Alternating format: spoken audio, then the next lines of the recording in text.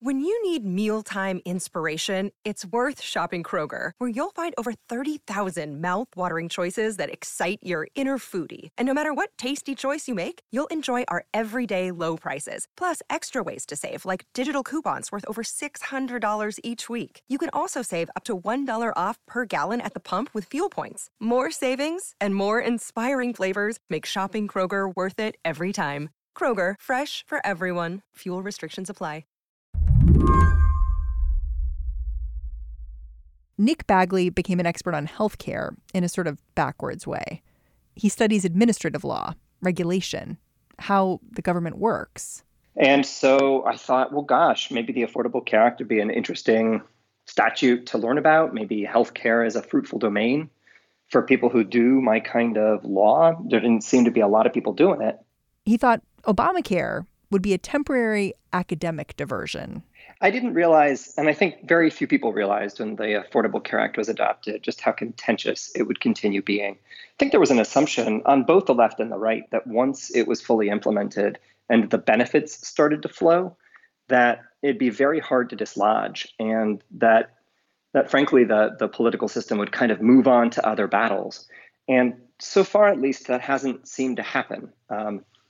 It may still happen, but if so, I don't know when.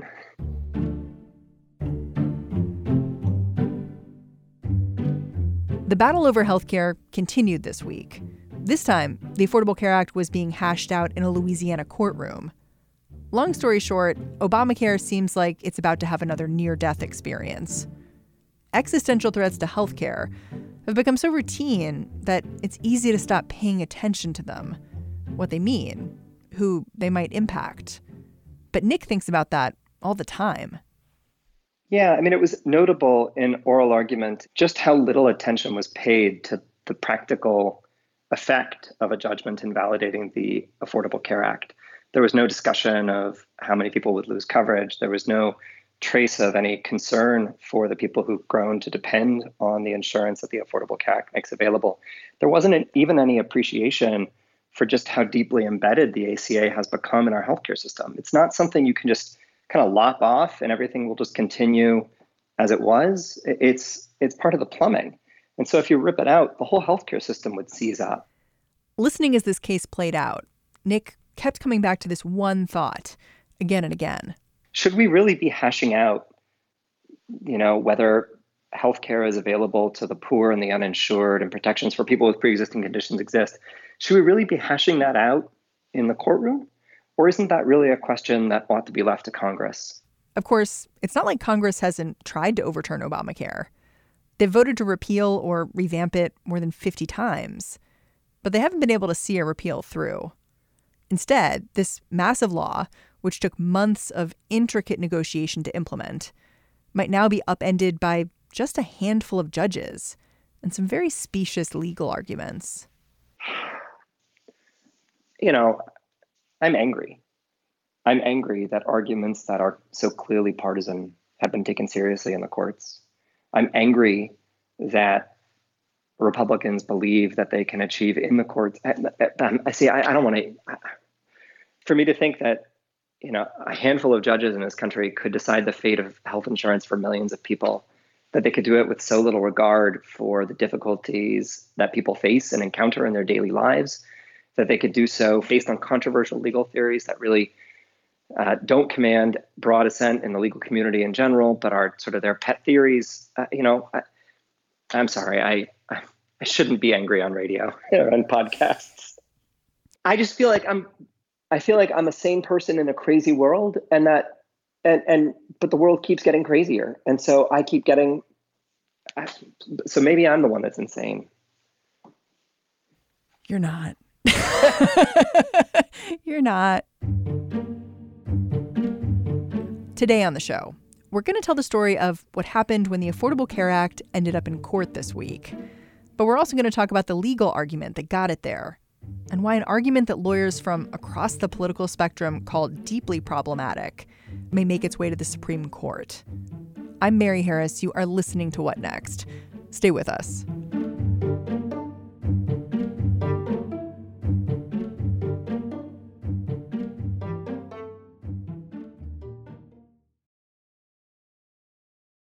This episode is brought to you by Discover. When it comes to your finances, Discover wants you to know they are the credit card that is always there for you. With 24/7 U.S.-based live customer service, everyone has the option to talk to a real person anytime, day or night. Yep, that means no more waiting for, quote, normal business hours just to get a hold of someone. We are talking real service from real people whenever you need it. Get the customer service you deserve with Discover. Limitations apply. See terms at discover.com/creditcard. This case first got a lot of attention late last year when a Texas judge offered this sweeping opinion declaring the Affordable Care Act unconstitutional. That ruling was a surprise to observers like Nick Bagley. So when the case was appealed to the Fifth Circuit, he was watching. Let's talk a little bit about the argument here and what it's all about. Basically, Republicans are arguing that if you get rid of the mandate, that means the whole law should fall. It feels a little bit like a game of Jenga where, you have this giant tower of a law and they've found like the one brick you can remove, and they're arguing the whole thing should come down. Yeah, and I think the analogy to a child's game is exactly right. This feels to me like a lawyer's trick. And usually when lawyers make arguments that are too cute by half, the courts reject them. And I have to say, it's a hard argument even to explain, much less to defend. But the way they see it is that you want to keep two things totally distinct: the command to buy insurance and the penalty for going without. They say, look, those two things are completely separate. And when the Supreme Court in 2012 upheld the individual mandate, what it said was that the individual mandate was unconstitutional if you understood it as a command, but was perfectly constitutional if you understood it as a choice that came accompanied by a tax penalty. Last year, as part of the Trump administration's tax reforms, that penalty was negated. And with that, a bunch of red state AGs saw an opportunity. And they say, aha, when you zeroed out the mandate penalty, you left the naked command to buy insurance on the books. And that naked command to buy insurance, we don't think it's any longer a choice. We think now it's actually a command, something you must do. And Congress doesn't have the power to coerce people to buy insurance. And we should say here that lawyers on both the left and the right have come together and looked at this argument and said it's problematic. Problematic, yeah. I mean, absurd is another way to put it. I mean, if you understand what the plaintiffs are saying, they're saying that when Congress eliminated the penalty for going without insurance, they made the Affordable Care Act more coercive. And if you can figure that out, you're smarter than I am, because it doesn't make any sense. I should roll you back a little bit, and we should explain a little bit the sort of clown car of lawyers that was in the courtroom, because there were a lot of them and it wasn't who you would expect. Can you explain a little bit how the allegiances and how they'd shifted? Yeah. Initially, this was a lawsuit brought by a consortium of red state attorneys general against the federal government, against the United States, which means the Trump administration. So you've got red state AGs against the Trump administration. Then California and a consortium of blue states came forward and said, hey, look, the red states have come to the courts and have asked for the invalidation of the entire ACA. We're interested in that case. We've got a dog in that fight because we like the ACA. So we want to be allowed to intervene and to participate in the lawsuit. So now it is red states against Trump administration and blue states. But then the Trump administration decided to switch sides. And it said, you know what? We actually agree with the red states. We think that the individual mandate is unconstitutional, and we think that the rest of the Affordable Care Act has to fall with it. And so the Trump administration switched sides. So now it's red state AGs and the Trump administration on one side and the blue states on the other side. At that point, the House of Representatives, the Democratic-controlled House of Representatives, put its hand up and said, hey, if the Trump administration isn't going to defend this statute, we think we need to be part of the lawsuit in order to defend the statute. So we had now red state attorneys general and the Trump administration on one side and blue states and the House of Representatives on the other. I wonder if you can just pull out a couple of moments that stood out to you, because I think the hard thing for a lot of people understanding hearings like this is that they're really technical. And, there's clearly something really important going on, but it can feel like listening to some kind of proceeding in a different language. So I'm wondering That's if you can, exactly right. I'm wondering if you can be the translator here. Like, what did you see that stood out to you that the casual observer might not have noticed? Sometimes with oral arguments, you have to think that judges are really trying to accomplish two goals. The first thing they're trying to do is kind of test their own legal intuitions, to ask hard arguments of the side they disagree with in order to make sure that they kind of have thought through the case. The second thing judges use oral argument for is to communicate with other members of the panel about how they see the case and how they'd like to resolve the case. And so oral argument can be used kind of to signal where the judges are coming from. So one of the things I was looking for is, who are they asking the hardest questions to? Who are they attacking most fiercely? So when the state of California's attorney stood up, he was the first person to argue. It was telling just how much heat he immediately took over the merits of the case and over the question of severability, how aggressive the judges were in pressing arguments made by the state of Texas and other red state attorneys general, and how much they seemed to buy those arguments. And I might have then, not worried about it if the judges had asked similarly tough questions of the lawyer representing Texas, but they didn't. They let him stand up and talk for an extended period of time with very few interruptions. And when they asked him questions, they were frankly softballs. These were not the questions that went to the heart of the case. These were not the kinds of questions that judges who were skeptical of a legal position would ask, which led me and a lot of legal observers to think that these judges were coming into the case with a fairly pronounced preference for the arguments by the red state attorneys general. What you're saying is that a lot of lawyers, Republican lawyers, Democratic lawyers, looked at the argument that the red states and the Trump administration were putting forward, and they said, these are ridiculous. These don't make any sense. And yet, when these lawyers came in front of these judges in New Orleans, the judges seemed to be like, tell me more about that. That's interesting. That's exactly right. These are not the kinds of arguments that you'd expect a court to entertain seriously, or at least I wouldn't, and most observers wouldn't either. So the very fact that they were given kind of a respectful hearing without getting a lot of pushback, that by itself is enormously telling. This is judicial activism masquerading as judicial restraint, right? The judges here are saying, hey, we couldn't possibly know what Congress meant to do when it zeroed out the penalty, which is, of course, facetious. We know exactly what Congress meant to do. It meant to repeal the individual mandate because that's what they all said. They didn't mean to repeal the rest of the Affordable Care Act. They didn't have the votes to do it. So to think that this was their backdoor way of accomplishing that result is nutty. You've mentioned how you think of this as judicial activism to the extreme. I wonder what that means about what happens now. Like, could the Fifth Circuit overturn the law completely themselves? Sure. At that point, though, the case would go up to the Supreme Court, which would have a responsibility and a duty to intervene at that point. You're sort of laying out this timeline, though, where we're looking at this case coming maybe back up to the Supreme Court right around 2020.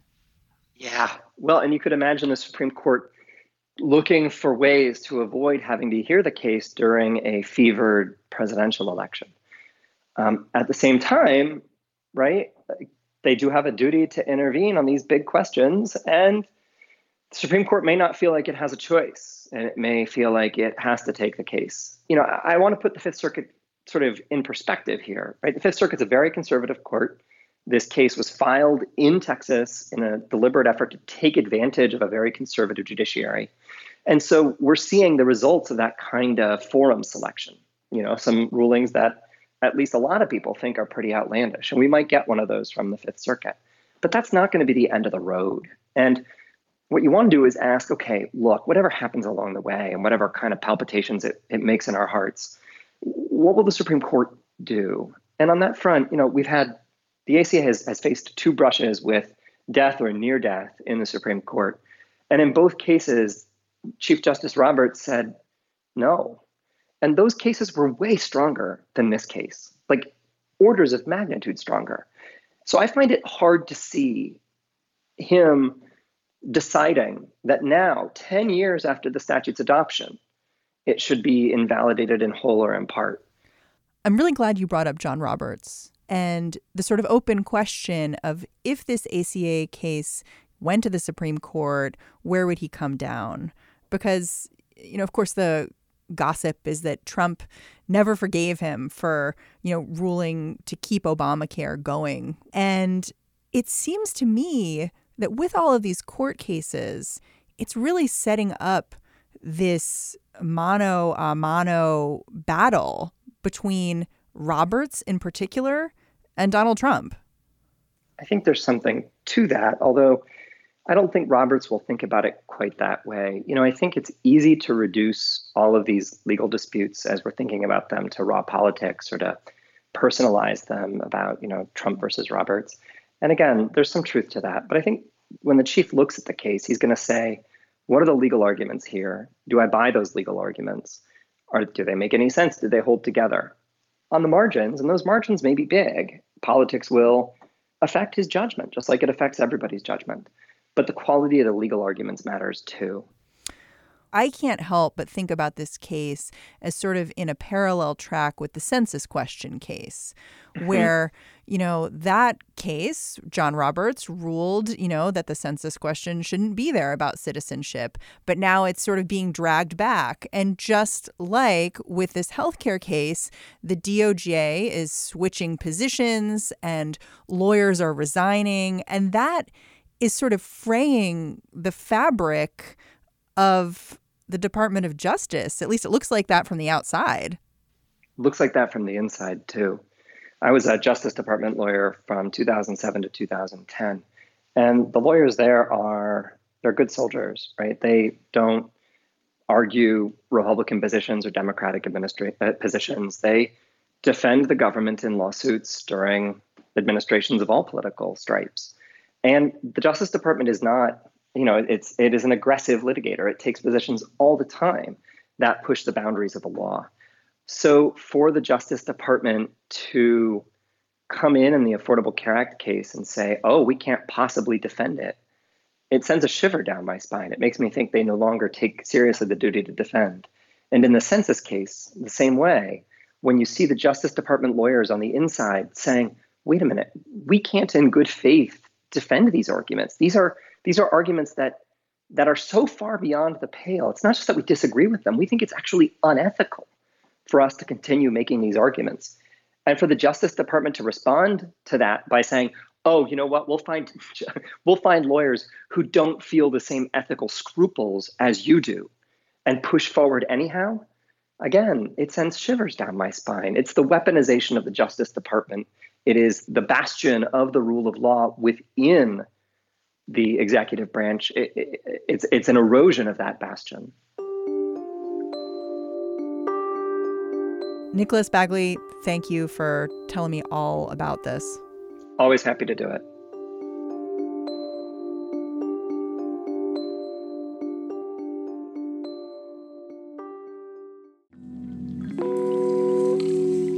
All right, that's the show. Today's episode was produced by Mary Wilson, Jason DeLeon, and Ethan Brooks. If you're a new listener, please take a second, go over to Apple Podcasts or wherever you listen and mash that subscribe button. We love it when you do that. It helps us out in the ratings. It's great for a lot of reasons. You can also leave us a rating and review. We love that too. All right, this is the part of the show where I tell you what's going on over at our sibling podcast, The Gist. Today, all you need to know is that Mike Pesca is talking to an author who's going to reveal how you would go about bugging a cat with a listening device. You're kind of curious. I know you are. So go check it out. The Gist with Mike Pesca. All right, enjoy your weekend. I will catch you Monday.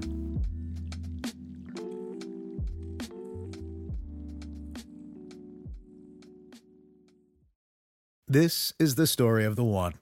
As a maintenance engineer, he hears things differently. To the untrained ear, everything on his shop floor might sound fine, but he can hear gears grinding or a belt slipping. So he steps in to fix the problem at hand before it gets out of hand And he knows Granger's got the right product he needs to get the job done, which is music to his ears. Call, click Granger.com, or just stop by. Granger, for the ones who get it done.